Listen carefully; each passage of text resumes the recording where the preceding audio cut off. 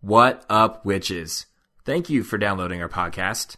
This is our review for the 7th episode of American Horror Story Coven called The Dead, which seems to be a crossover episode from the CW. But how fun would it be to hit the drive-thru late night with your homegirls Queenie and Delphine? Now there's a band name. Don't forget we're on Facebook, facebook.com/This American Horror Story Podcast, and we're on iTunes. All right, here we go.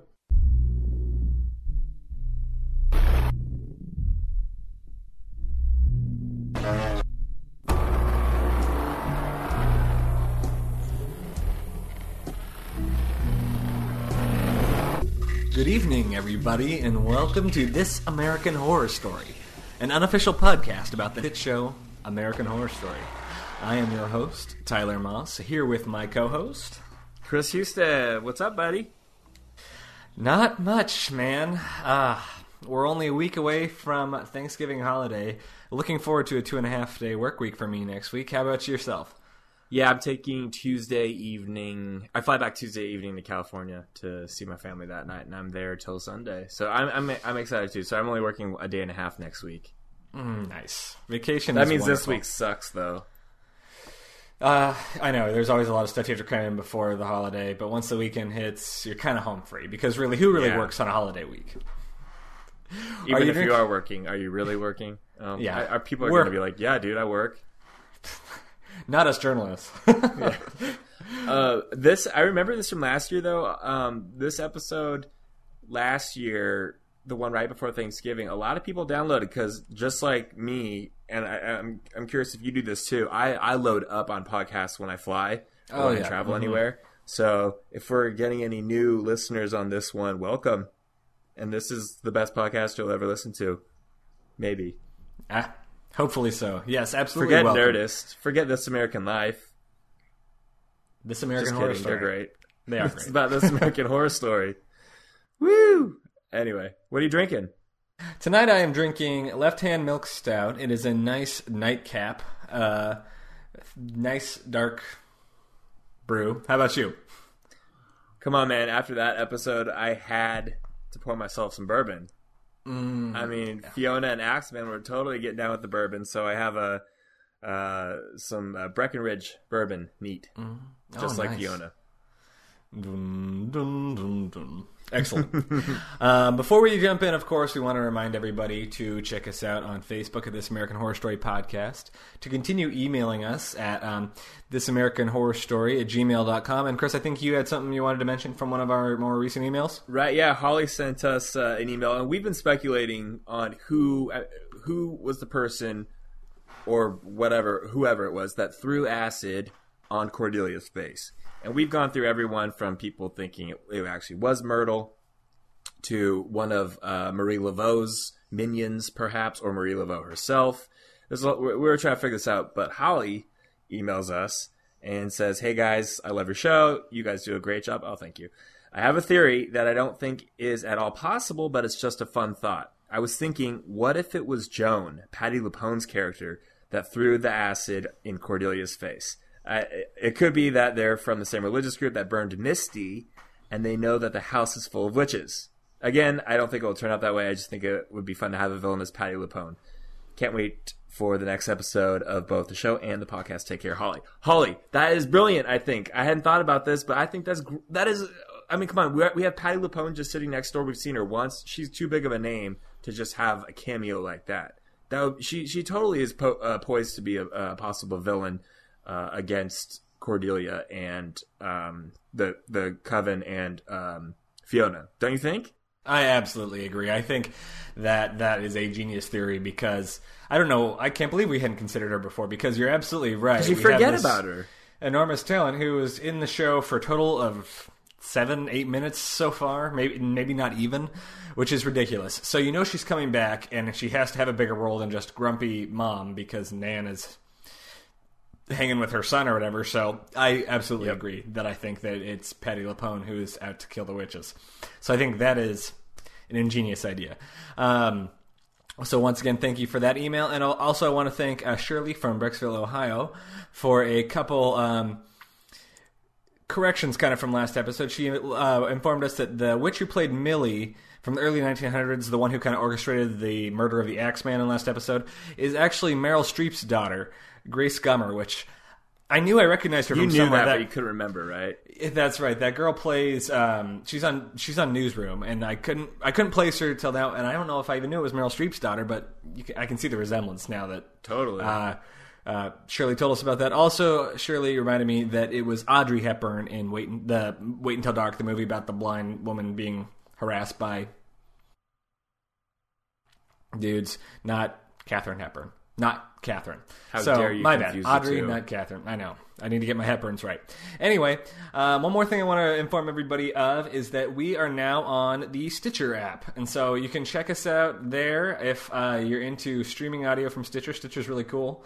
They can do customized podcast type stuff for you, and it's pretty great. So if you prefer, check us out on the Stitcher app. But without further ado, I say let's go ahead and jump right into this episode. What do you say? Let's do it. All right. Well, I kind of broke this episode down into three main storylines. We kind of have the Zoe Kyle Madison storyline. We've got the Queenie LaLaurie Laveau storyline, and we kind of have the Fiona Axeman storyline. I want to go ahead and start out with the Zoe storyline. I'm sure you can already guess how I feel about this storyline before I even say anything. Well, we cold open with our best friend Kyle. Back in the days before he was a Frankenstein. Oh, Kyle, I don't know that I liked you any better with your terrible accent back when you were just a frat boy. But he's at this tattoo parlor singing Toto. Rocking out to Toto, which, okay, that's like the one forgivable thing is that he's a Toto fan, which I can kind of rock out to, which you totally have to end this podcast with a Toto song, is what I was going to say. Done. But he kind of gives this whole speech to his friends because they're all talking about living for the moment and getting tattoos and stuff. And he basically is saying how he came from the levees after Katrina and he wants to be an engineer and he has all these big dreams. And how with tattoos, he's never going to be able to meet them. You know, he wants to be a serious figure when he's an engineer building up the levees and meets the mayor of New Orleans. Right. Well, then we cut to modern day Kyle Stein, Franken Kyle. Who's chained up, of course, still in Cordelia's garden, and he notices he has all his friends' tattoos on his body. So,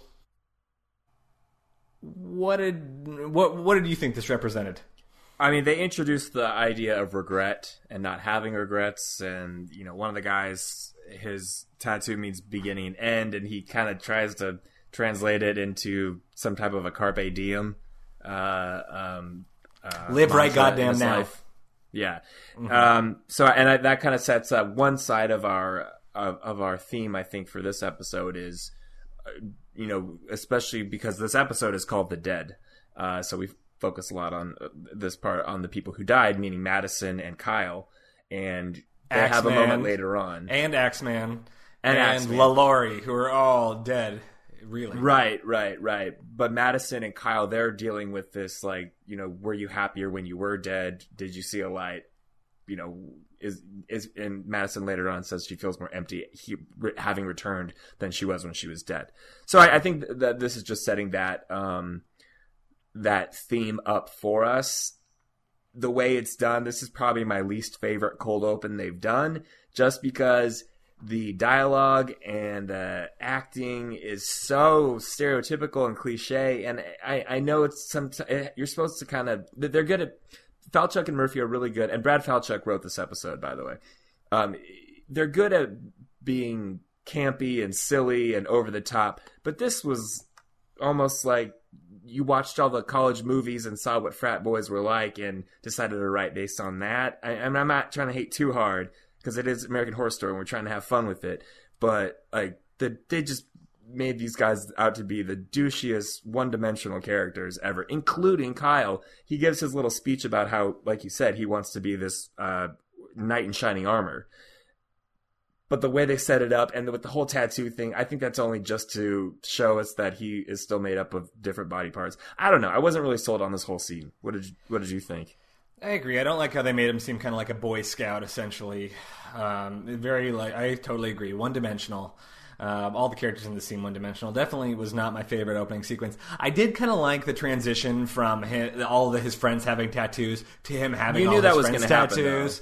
Happen, I was playing stupid apparently because I didn't see it coming, so I really enjoyed it when all of a sudden he was transitioning to him looking at the clover on his arm. Yeah. I thought that was kind of a cool transition. Do you think that when he noticed the tattoos, he's more sad about his friends being dead, or is he more sad about the fact that like his future, the future he'd imagined for himself, it's basically representing that it's it's a representation that it's no longer possible. Yeah, obviously, him being a Frankenstein, he's not going to be an engineer rebuilding the levees anyway. But is that what the tattoos are supposed to represent? I think it was that as part of it. Him, coming to this realization that he won't ever have this life that he wanted, and then I think the other part is those tattoos are reminding him, just like when his mom started touching him again. His memories are coming back to him, so it's also showing us that he's becoming more of a person again and not just this monster. Absolutely, I agree with that part too. And of course, Zoe comes in with a gun. She's going to kill him and kind of end his pain. That was like, really? I don't know. But he very quickly, she's kind of having trouble getting herself to do it. He kind of freaks out, rips the gun from her hand just to put it in his own mouth to kind of speed up the process, I guess. And she won't let him do it. She rips it away from him and wants to keep him alive. So he should have let him do it. That's mean.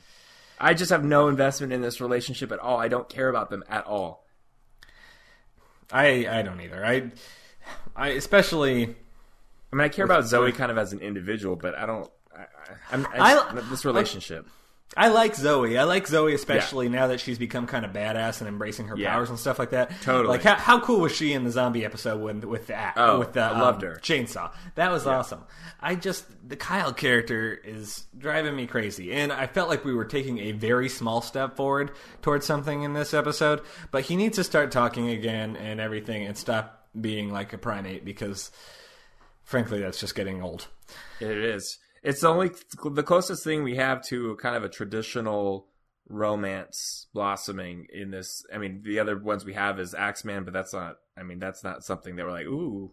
Like, well, and they take some serious deviations from traditional romance story as this episode goes on. Right. But I'm saying, this is the one that's the closest thing that we've got, and it's the one that you probably should be rooting for, because we're not rooting for... I guess maybe you kind of could be rooting for Cordelia and Hank, even though he's a witch hunter. He's having his issues with it, but Zoe and Kyle are supposed to be the ones that we're like, yeah, we're on board with. Yeah, but I can't get. I'm on board with every other relationship on this show besides theirs. Mm-hmm. Well, so speaking of how their relationship kind of deviates from this Romeo and Juliet forbidden relationship, innocent thing going on here. Madison, we have her monologuing. More talk about social media, which keeps jumping back up. We've kind of talked about this in the past, that we just think it's like... they obviously reference modern technology a lot as maybe modern-day witchcraft. I think we've kind of theorized. Yeah. She talks about millennials as a generation, makes some generalizations about how this generation never wants to grow up, and that their defining trait is a numbness to the world. Mm-hmm. And that, so... Right. Here's a question for you. Mm-hmm. Is Madison, like, post-mortem Madison, this is, basically dead, unfeeling Madison, supposed to be representative of the whole generation of millennials? Is she a symbol?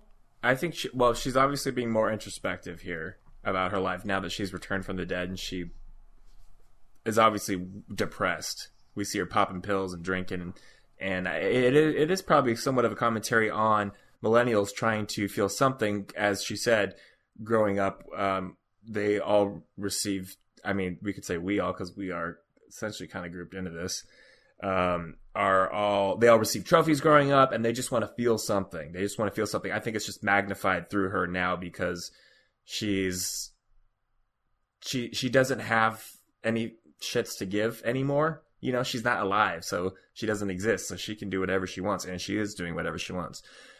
I do want to point out that I was getting major vibes of Bret Easton Ellis in her monologue here, this kind of stream of conscious that she's going through when she's trying to describe how she needs to feel something. I totally felt that. Anyway, yeah. What do you think? I definitely agree with that. And I think that they are trying to. We had kind of talked before about how Madison seemed a little bit flat. I think before she died, she was kind of a type, really, and we appreciated her kind of sarcastic bitchiness, but she. Obviously she had some terrible things happen to her, but she was a little bit one-dimensional, not that interesting, and I think that now they're trying to make her more of a symbol through this whole not being able to feel thing, and maybe make her more relatable as we kind of, she struggles to escape her numbness, I guess. We were already starting to like her right before she died anyway, that episode with Fiona. I mean, she's a very interesting character. It's going to be, again, interesting to see how she evolves now that she's dead and has this more clarity on life, I guess. Well, and here's something interesting that I was going to wonder if you made this connection. When she's burning her palm and she's getting, in the middle, were you thinking, stigmata kind of thing going on there? I wasn't. But once you started burning her palm, I was like, oh, yeah, I guess. But I don't know how that would relate to... she's died and has risen. Oh, right. Yeah, there you go. There it is. That makes sense. Good one. I doubt that they went there. Maybe they were. Maybe they're smart enough to do that. That's kind of cool. But because you see people doing that anyway, playing with fire over their hands, and the fact that it burned the palm. Maybe. I like that. Let's go with yes. Sure. So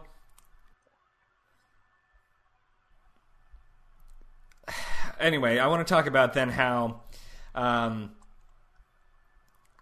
we have Cordelia gets a call from Hank, because these stories all intertwine kind of at this point. Well, at least the Cordelia storyline. We don't see a whole lot of her in this episode, but just a couple moments. She gets a call from Hank, and this is the only point in which we see Hank in this episode, where he's calling to tell her he misses her, but we see that he's just getting drunk and pretty much loading up his military arsenal here. He's wrestling with it.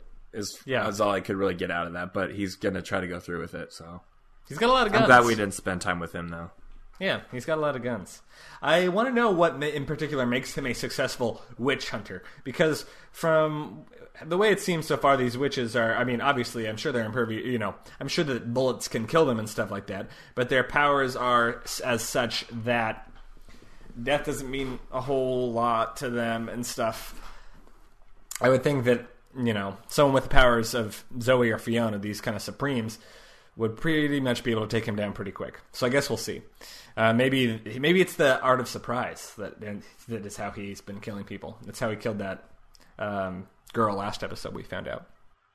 So Cordelia then kind of stumbles into the hall, into Madison, who she didn't even know Madison was still alive, but of course she grasps Madison and sees everything that's happened up till now, and so that's how she gets informed on the whole Fiona deal. So of course she goes to call Zoe in to inform Zoe that they're going to kill Fiona. Basically, is where the plan's going.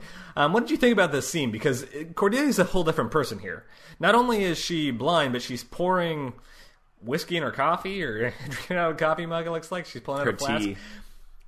In her tea. Oh, yeah. I don't know how that would taste. She's pouring whiskey in her tea, but before she was very straight-laced, and now it's kind of like... Yeah, she tells Zoe, listen, she knows who killed Madison, and Zoe's like, no one knows. Even Madison doesn't know. And she's like, no, I know. I can see now. And she says, you have some strong powers, which means you have a big target on your back.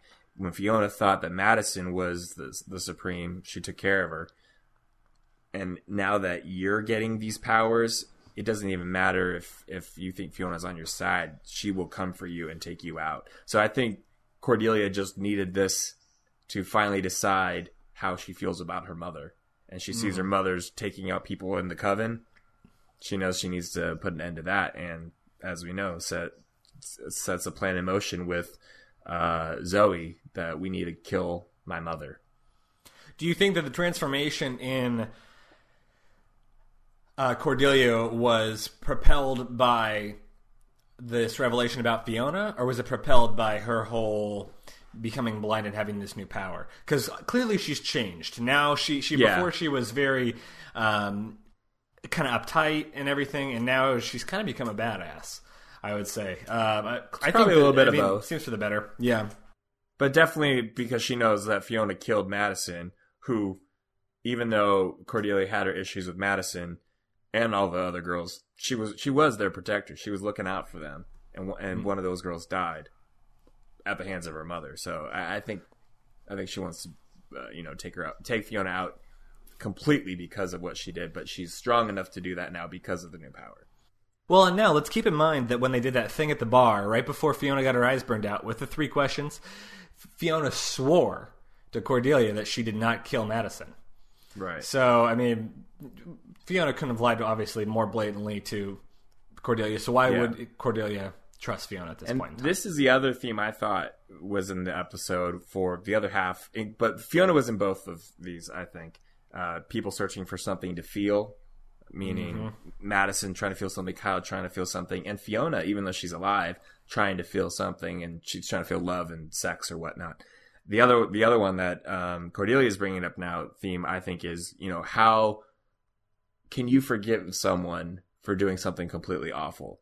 And we see that with Cordelia dealing with the knowledge of her mother killing Madison, and Hank, and we have Lulari and Queenie trying to that friendship, and can you be friends after knowing how evil someone has been? That's a good point. Redemption, is redemption possible? Yeah, and Zoe and Spaulding. Yeah, exactly. I mean, you're right. I think that is definitely a theme in this episode, and we see it kind of manifest in a lot of different ways. And thus far, I would say the answer is no. You can't. I mean, well, yeah, but we'll get there. We'll get there. We'll talk more about it. Yeah. So, okay. In the meantime, Zoe Kyle... Zoe's teaching Coco, the gorilla, how to do sign language. Right. Before Madison comes to bring her to talk to Cordelia, she's teaching Kyle how to do... Flashcards of food and stuff like that, and he's upset. She says that he's just stuck in his head. He knows all the words, but he just can't articulate them. He's starting to kind of form words a little bit. Kind of like a stroke victim, basically, it sounds like, where you know what the thoughts are in your head, but you can't bring your mouth and your vocal cords to form the words correctly. There's just something in your brain that's not quite working. So that's kind of what I thought of it as, is similar to, someone who suffered from a stroke. He gets really frustrated and is throwing all sorts of stuff around. Madison comes in to send Zoe to go talk to Cordelia. And Madison and Kyle have a moment where they connect because they both know what it's like to be dead. They talk about there being kind of no light on the other side, that it's just emptiness, that it's just kind of sleep. But they feel more empty, at least Madison feels more empty, being back alive now than she did when she was actually dead. So basically she's saying she'd rather be dead and not know, not feel anything but not be aware of her not feeling anything than to be alive and be aware of this numbness that she discussed before. And they comfort each other. I thought when they were comforting each other that it was just going to end there and it was going to be kind of sweet. Did you see what was coming next? Oh, yeah, I saw that coming for sure. Yeah, totally. Madison's still Madison. So in slow motion, Zoe walks back in and walks in on Kyle butt again. Kyle banging Madison. And so I guess we know that even though Kyle can't form words, we've seen he can still have sex, whether it's with his mother or Madison. So he maybe just needed that bonding moment to get through it, and Zoe couldn't provide that. Yeah, maybe. So, do you think that this just really disturbed Zoe when she walks in on this? She handles it well. Yeah, of course it did, yeah. But she's confused anyway, because, as we see down the road. Clearly it's a tough situation. Yeah. Yeah, she brought him back because she liked him so much, and then when she brought him back, she just tried to kill him like 10 minutes ago. She's tried to kill him a couple times. Remember, we hypothesized that she put rat poison in his cereal, and then he ran out. Oh, yeah, I don't think that actually ever happened, though. It was unclear. It was unclear.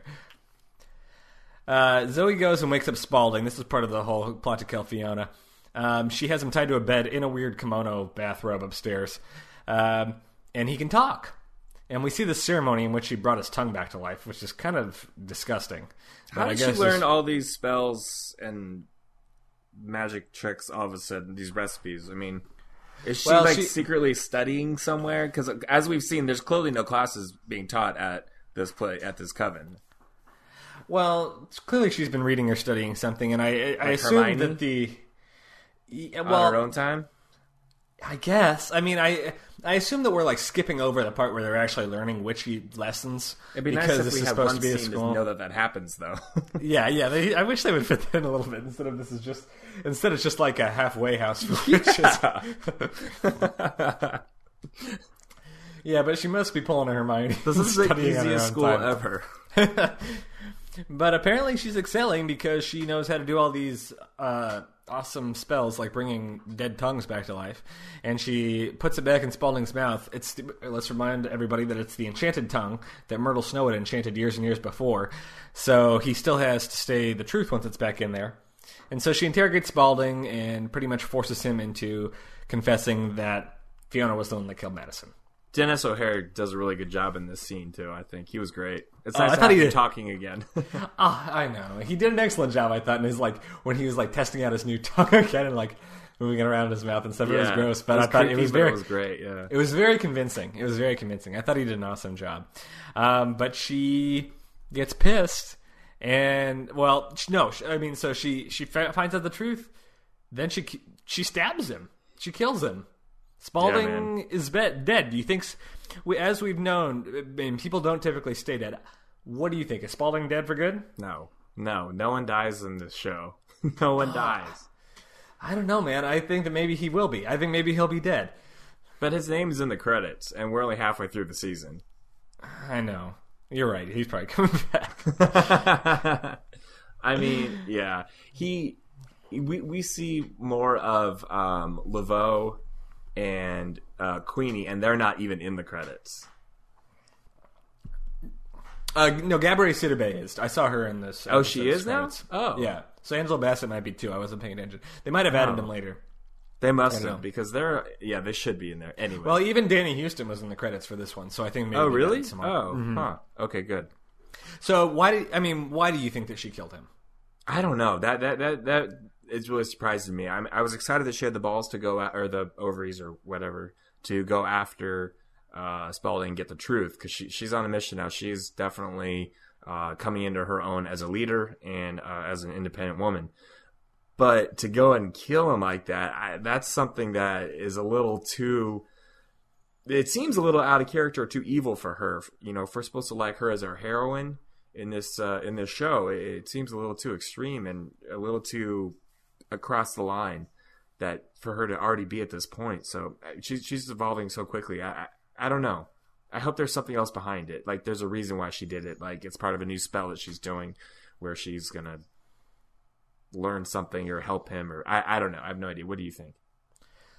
Well, my only guess really was that, because he is obviously a Fiona supporter to the extreme, to the absolute extreme, to the point that he would cut his own tongue out. He would do anything for Fiona. Right. So if they're trying to kill Fiona, even if he's restrained, there's a chance, who knows if Fiona releases him or something. He would come to Fiona's aid at the snap of her fingers, And if he's Fiona's only ally, and he has the potential to hinder their plan somehow to get rid of Fiona, then I guess she figures they need to get rid of him. So it makes sense in that logical way. But at the same time, I agree with you.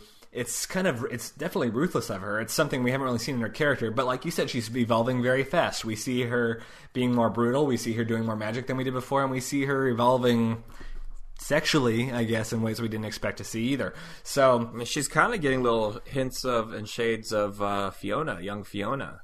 That's a really good point. She is. She is getting hints and shades of young Fiona.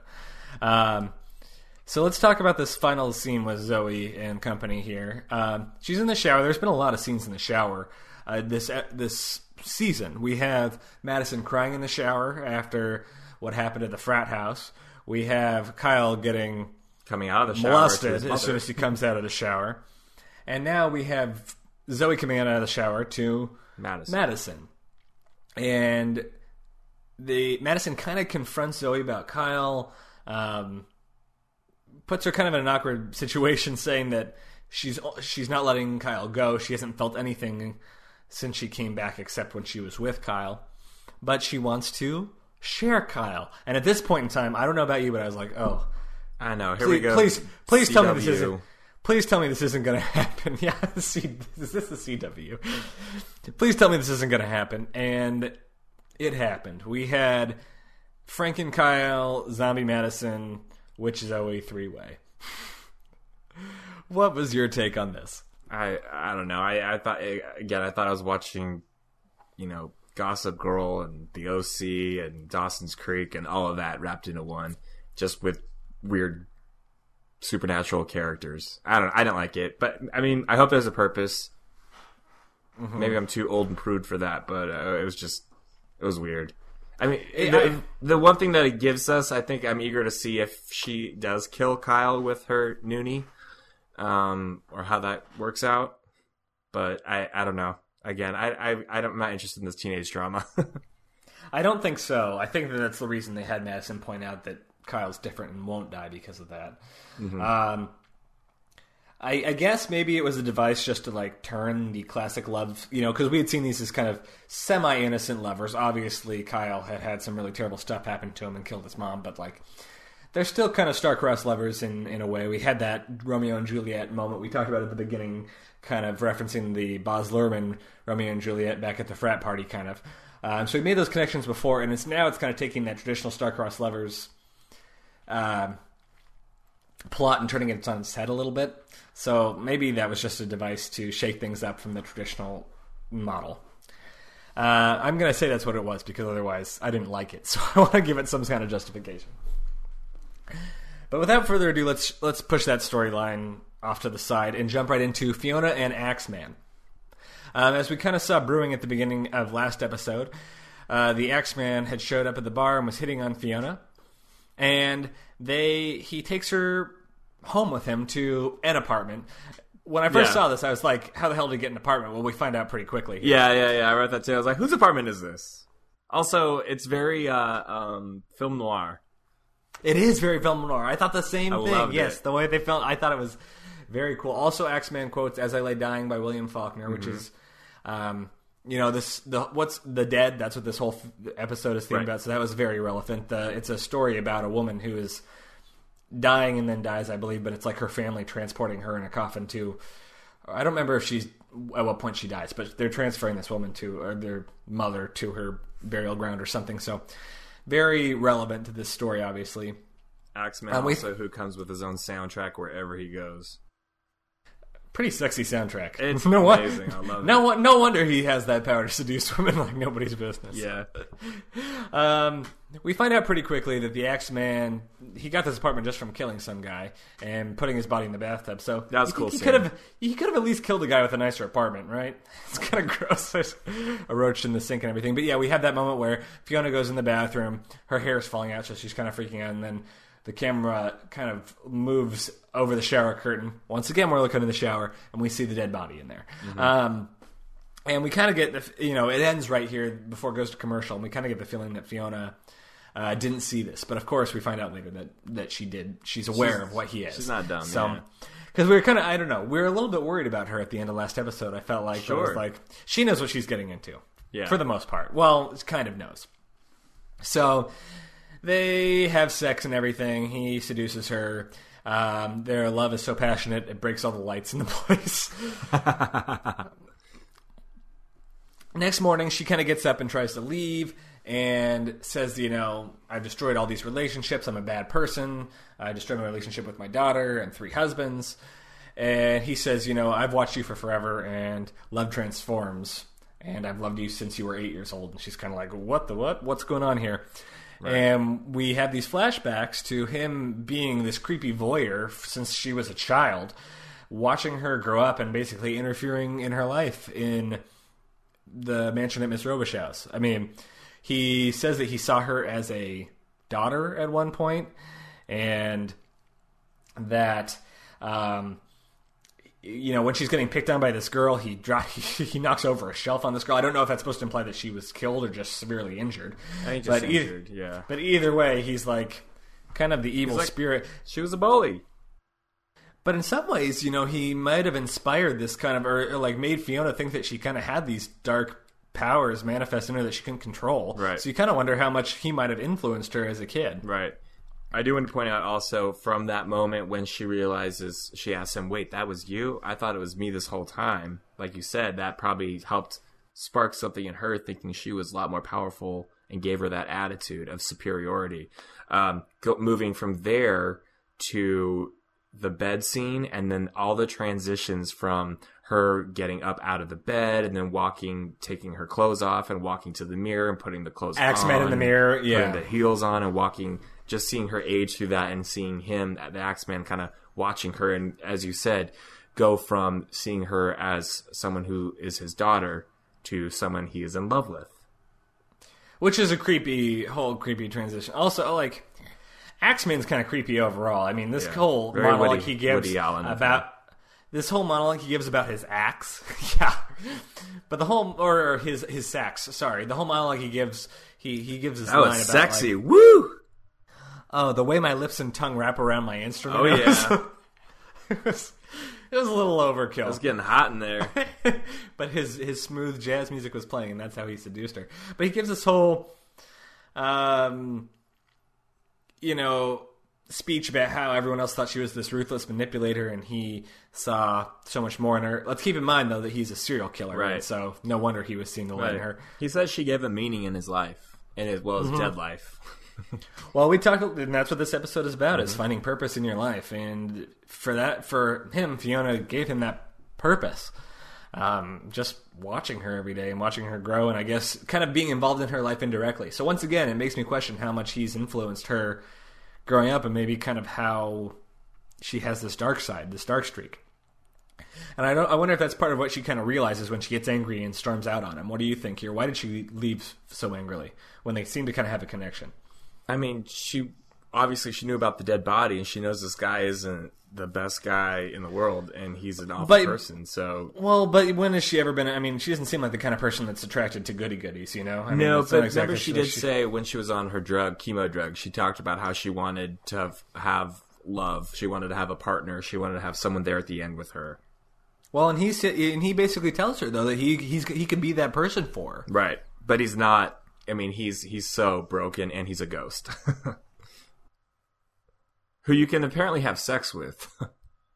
Well, he's a physical being. I mean, well, I don't know that he's fully dead because, he was killed in such a way last episode with the knives. Almost makes me think that I talked about it with some people, that he was like, he wasn't killed exactly. He was like enchanted.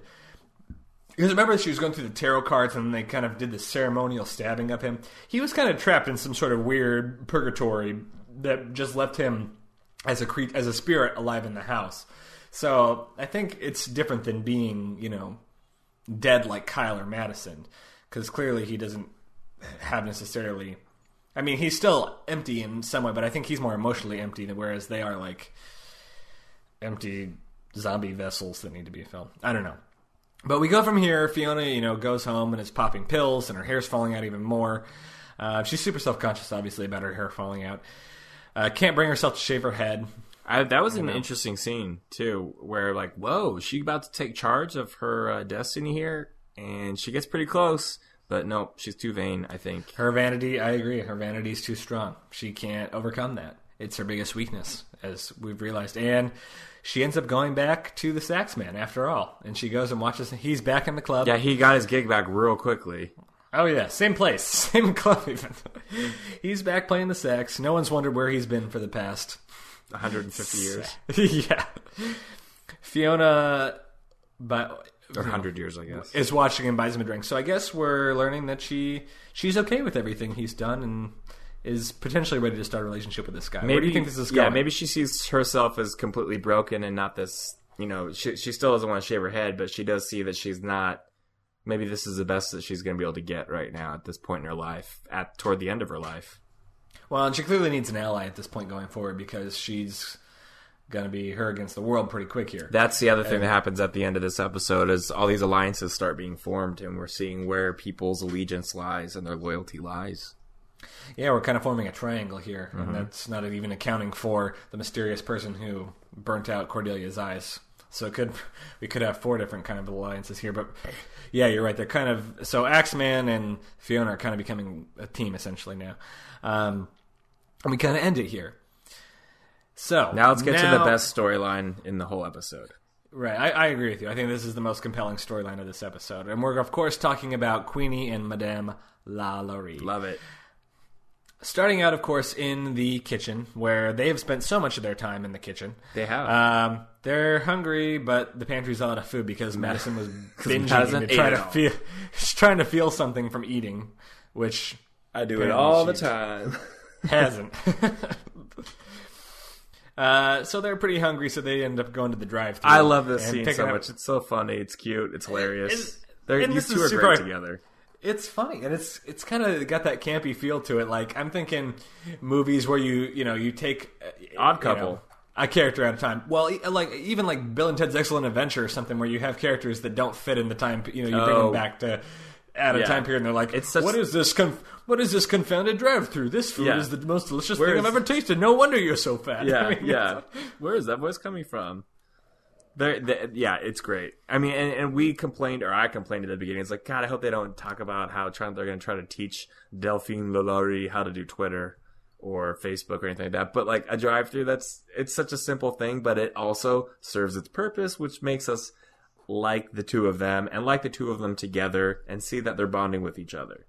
Mm-hmm. And we have this great line from Queenie here that she says. I dragged my ass from Detroit to be with my witch sisters. Then here I'm sitting in a parking lot at 3 a.m. with an immortal racist. Yeah, that was great. Well composed line. But then, of course, but she introduces the fact about why these. I mean, she basically introduces racism and this whole tribal culture. Mm-hmm. And Lalaurie says, they'll never see you as a sister because you're black. And this seems to all of a sudden like. Change. Queenie seems shocked by that. Like, it seems like Queenie had never thought of it this way before. But up until this point, I don't really feel like anyone's treated Queenie all that badly. They brought her back to life. I mean, yeah, Madison's a bitch, for instance, but she's a bitch to everyone. And so's Fiona. I mean, I don't think she's faced racism within the house, but I mean, she was in Detroit. She came down to the South. I'm sure she's experienced it in life. Right, well, it may not even be necessarily a racism thing as much as it may not be that they are being mean to her or, outwardly expressing racism in any kind of way, as much as she just does not feel a connection with them. Everyone kind of has their own interests and is doing their own thing, and there isn't really this coven feel to the group yet. They don't feel like a cohesive group, whereas Lalaurie kind of, basically without meaning to, saying, you won't feel like you fit in until you're with your... with Laveau and her the group, tribe, the tribal culture. Exactly. Which I hate that. Like, you have to be with people you like, but that's what the idea they're introducing. I was thinking about this earlier too. We don't really have any like super tight bonds between people in any of these seasons. I mean, we have fleeting moments where people have loyalty, but it changes so drastically. Especially, I was thinking last season where everyone's trying to figure out how to escape and get out, and people pair up, but then they turn on each other, and then they pair up with other people, and then they turn on each other, and then some people die and whatnot. And same with Murder House, which is the polar opposite of what Falchuk and Murphy do in Glee, which is, I mean, it is all about loyalty to your people and your core and your misfit group, not based on who you look like and where you belong and where you come from. It's just interesting that American Horror Story is very dark and bleak in that sense of finding a family of any sort, whether it be blood or friends. They really definitely embrace this theme of isolation and of feeling alone in the world and struggling to connect with others and failing and, like you said, backstabbing and not really being able to trust anybody. Kind of this constant feeling of paranoia, which in its own way is a version of an American Horror Story. We all kind of feel sometimes this inability to trust other people and this kind of isolation and loneliness. The closest thing we have to a bond and a friendship is these two people who have the polar opposite backgrounds, and in any other world, every world should hate each other, but for some reason they're bonding. For now. And let's fast forward here. LaLaurie's comments kind of end up making Queenie go meet up with Madame Laveau. I wrote down, called it. We knew that would happen, right? Yeah, because of that common ancestor that Queenie had, right? Tituba, yeah, who was Tituba, she's in the what's the Salem witch trial movie I'm trying to think of. The Crucible. She's portrayed in The Crucible, and the book, the movie, the book, The Crucible, or the play too. Yeah, the play. She's a character. I don't know if she's a historical figure, or just a character from the play, but this voodoo slave woman who they're all supposedly descended from. And in this sequence, we basically have Laveau telling Queenie that LaLaurie is a terrible person. You should ask her what more she's done, and you can come stay with us if you bring me LaLaurie. And so Queenie doesn't seem quite sure about this at first. She goes home, and she asks LaLaurie about what's the worst thing she's done, that she wants a true friend and won't trust a true friend until they, are honest about their past. She asked the question here that you have been asking me since I started kind of liking LaLaurie, and that the audience is being asked this question too. What is the worst thing that you've done? And once we find this out, can we still be friends? Can we forgive it? And so I want you to walk us through the scene of what we have this flashback. What happens in the flashback? Right. So they have the kitchen maid come in, and she's carving a little piece of meat for LaLaurie's husband. And so this is back in the day, the 1830s. Yeah. He's got his hand on her ass. And LaLaurie asked her, so I heard you just had a little baby. And she's like, yeah, 4 days ago, the slave says. And she's like, what do you think of the name? And the husband says, I think Pierre is a great name. And LaLaurie says something along the lines of, yes, I heard the baby has a very pale complexion. And so, obviously, even before then, we already got the hint, I think, just the way that the husband was looking at the slave. And he's squeezing her butt. Yeah, and his hand's on her ass. And LaLaurie says, well, with Borkita serving her punishment right now, I need a new handmaid. Will you come up and help me do my beauty regimen this evening? And then they go up there, and LaLaurie's putting her little makeup mask stuff on, and she's like, do you know what this is? It's a secret thing. And she's like, it looks like blood. And she's like, you're not stupid, it is. And she says something along the lines of, and you may have written this down, I didn't write this down, but something about youth begetting youth, and hinting or implying that her baby is dead, and LaLaurie's putting her baby's blood all over her face to stay young. And then we find out the next morning. I mean, obviously the slave who just had the baby. She's in utter shock. She's mortified, and find out the next morning she apparently threw herself off the balcony and killed herself. Right.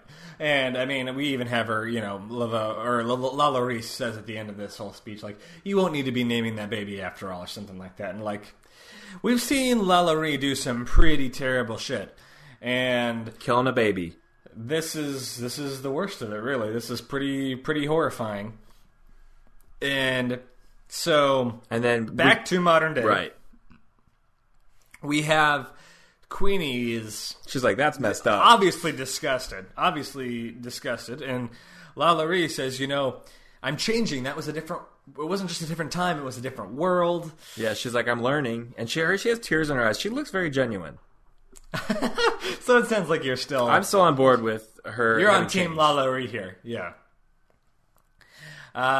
So you're feeling bad for her at this point. Well, I'm not feeling bad for her. I'm feeling that she is trying to be different.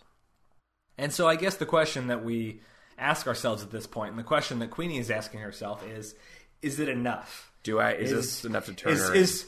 is there such thing? Can you commit such horrific? I mean, can you? Is it possible to be forgiven no matter what your crime? Right. Yeah. Exactly. And I don't think we could ever forgive her. I mean, it'll take like a super Christian to forgive what Lalaurie did, but I can see and understand that someone is trying to change. And I mean, she was locked in a box underground for 100 years or whatever. That's pretty big punishment. That, as she said, that's worse than death. Right. So it's not like she hasn't gone unpunished. She has gone punished, but obviously she needs to be punished way more. And as we've said, we think her storyline will probably culminate in some ultimate sacrifice that will give her a sliver of redemption, but not complete redemption, because there's no way.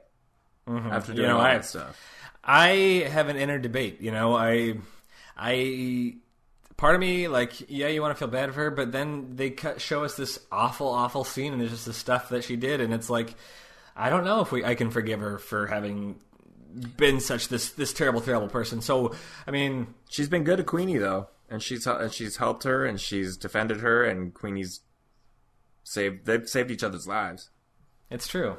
I would like our listeners to weigh in on this and post on our Facebook and send us emails at thisamericanhorrorstory@gmail.com. Let us know.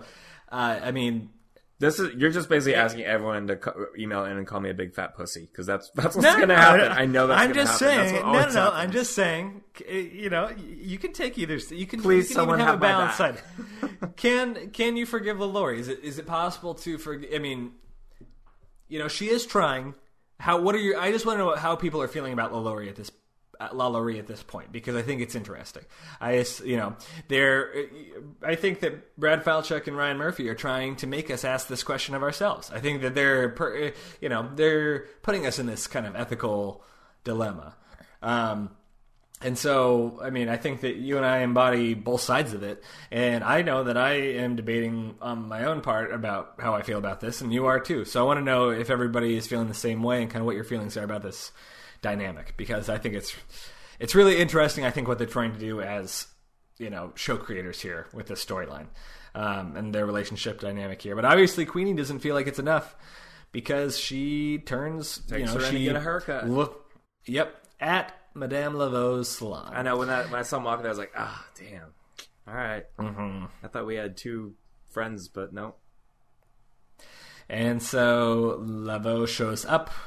They cage Madame Lalaurie, and Laveau gives Queenie first cut of... like a little mini sickle.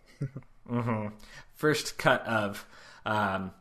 Lalaurie, which is the same thing she used to make her blood face moisturizer. So, and then our final scene is Marie Laveau putting that the makeup applicator thing into blood and putting it all over her face. We got like 30 or 40 seconds of her just putting it on her face. Lalaurie, she's putting Lalaurie's blood on her face. Yeah. So, this has a lot going. I mean, and we have the tribal music going in the background. I've got a couple things I want to ask you about this, but I guess I want to ask you what you think this scene was meant to represent. Just turning of the tables. Next question. What do you think? I had a couple different notions about it, and I mean, correct me if you don't feel the same way. First thing I was thinking is, we have obviously the turning of the tables, and we see Laveau almost choreographing the same brush motion of the blood on her face, of this white woman's blood on her face, as Lalaurie did with her stripes back in the day. Really? Like, do you remember when under she the takes chin? the blood? She starts under the chin. And I didn't goes see out. that. Okay, it's almost identical, even the way she's like moving her face and stuff when she's painting her face. And so I think it's definitely symbolic of turning of the tables. But I also think that maybe what they're trying to say is like, yeah, Lalaurie did terrible things, but Laveau is not necessarily any better than Lalaurie in the end. She's just, I mean, you know what I mean? She just hasn't killed as many people. Yeah, but she's doing terrible things too. She's not rising above these terrible things this woman did. I mean, she's very vengeful, She's a bitter lady. She is a very bitter lady. Also, with the tribal music, it definitely reminded me of Warpaint, kind of in the background. Yeah, and especially, that's a great one. Yeah, I didn't think of that. So you have kind of the Warpaint tribal tribal music going on. And the last thing I said, the last image we get when she looks up to the camera is... I get the feeling that we're looking into, like, we are a mirror or something looking back at her, because that's why she looks up at us. I kind of got the feeling, because, she looks right into the camera at the end. So I feel like so our perspective is coming from the mirror. Did you notice how light one side of her face is and how dark the other one is? How the lighting was very particular at the end here, where the left side of her face was lit up and the right side of her face was completely dark, kind of like a yin and yang thing going on here. It was very cool lighting. I don't know if I know what it means. Do you have any? Are you sure it wasn't just your TV? It might have just been my TV. That's quite possible. I thought it looked cool regardless, so if it was just my TV, that was a cool effect. But I don't know what to make of it, but I did think that was kind of cool. I think if that's what it was, then you're on the... Yeah, I agree with that.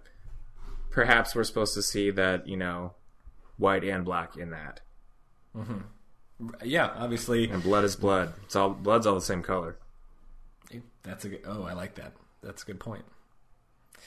Anyway, so final thoughts on this episode and rating. I mean, tell me what you think. Okay, I think Kyle's still boring. I think that Axeman and Fiona's storyline in this one was really slowed down a lot compared to what we've dealt with the first 6 episodes. We really slowed down there, which kind of... I don't know how I felt about when we slow down for exposition, and especially with Jessica Lange, it's pretty awesome. But this felt a little too long to spend time with her and Axeman to get the same argument over and over. Like, no, I won't sleep with you. Yes, I will. No, I won't. How do you know me? That's how you know me? Okay, I hate you. No, I love you. It was... I obviously you're supposed to get her wrestling with this decision to be with him. So I just thought that was a little too long. That being said, I also loved the whole Queenie and Lilari that their storyline. I thought was the strongest. It was interesting. 2 characters we haven't seen a ton from, and to see them spend time together and finally, at least even though Delphine Lilari is a awful evil person in the past, they're actually helping us try to care about certain people. I don't care about a lot of the other characters like I do these 2 right now. And I do feel a little awkward about them now, like, kind of turning on each other. Well, Queenie having turned on her slave. So I would give this 3 3/4. 3 3/4. I was 3.5, but then after talking about so much about this last storyline, it brought me up a quarter. So, what are your thoughts?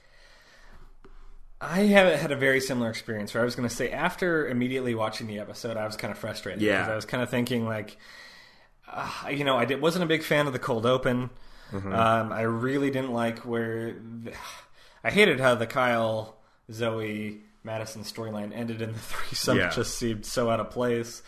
But after talking about some of this stuff and talking about that potentially as kind of turning the star-crossed lover trope on its head and discussing more the Lalaurie and Queenie relationship and how that's interesting, and kind of, there's a lot of different takes on standard tropes in this episode, which I don't think I gave enough credence to when I first watched the episode. So I respect that more. I agree with you that I think the Fiona and Axeman storyline was... drug on. It was drug on. And that was probably... Yeah. So what do you give it? I was going to give it a 2.5. Whoa! Oh my god, that's so low. Holy cow. Because I was really not happy. I'm going to give it a 3, though, because I was not happy coming out of it, but after we talk about it and we unwrapped a little bit more, I'm feeling a little bit better about it. So I give The Dead a 2.5. You give it a 3 3/4. So let's see if I can get my math right. So we're looking at a 5, 6 1/4. Mm-hmm. 6 1/4. So probably not whatever. What did we just have the last hooves. week? I forget. Last week we weren't too happy either. No, there was it was the 2 zombie episodes we super were into, and then Yeah. I feel like maybe those are just so good that these are just a little bit weaker now. But hopefully we've got some good stuff coming. It seems we give higher scores when our cast is not paired off and split up, and we're all kind of more together with each other. I agree. I don't like when it's like 3 separate storylines like this. Kind of, it seems too disparate. And so coming up, we've got potentially Queenie helping out Lalaurie and maybe questioning her decision making here. Right. That's great. I like seeing that. We do not feed the animals. This is what Laveau says in the preview. Ugh. And then we see, of course, Misty Cordelia, Myrtle. Zoe, and company trying to kill Fiona, and we see her with her hair gone, so her hair does fall out, we find out. And she kind of has the turban thing on her head, just like Laveau does sometimes. So that's kind of interesting, too. Right. And you're right, I put the return of Myrtle. So Myrtle and Misty we have coming back, too. So maybe we'll have some more group kind of... it looked like the hooded figure coming. that threw the acid on Cordelia shows up at Misty's place in the bayou. Oh, really? I didn't see that part. It looked like that, so... Well, cool. yeah, I would like to get some answers on that. It's kind of been a while now, so I think we're coming right. Last thing, props to the director, Bradley Bucher, I think. He just especially for that sequence where we see Fiona age. I thought that was pretty cool. That was really well done. That was very cool. Excellent. Well, once again, as always, we'd like to remind everybody to check us out now on Facebook at This American Horror Story Podcast. Check us out on Stitcher at This American Horror Story Podcast. Please send us questions, comments, anything you'd like to say at thisamericanhorrorstory@gmail.com. And finally, check us out on iTunes. Rate us, review us, critique us. We appreciate all that kind of stuff. My friend Kris, where can people find more of your work this week? Twitter, at Kris Husted. Kris with a K. Tyler, where are you? Find me online on Twitter at TJMoss11. So we won't see or talk to you guys in 2 weeks because there's no episode next week. Our next episode is December 4th, I believe. So everyone have a really happy and safe Thanksgiving. Absolutely. Happy hauntings. Have a happy and safe Thanksgiving. And we'll be excited to tune in with you in 2 weeks. All right. Bye. Gobble gobble. Toto, play us out. Yeah.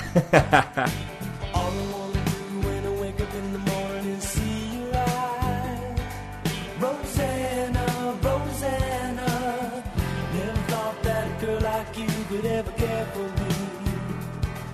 Rosanna.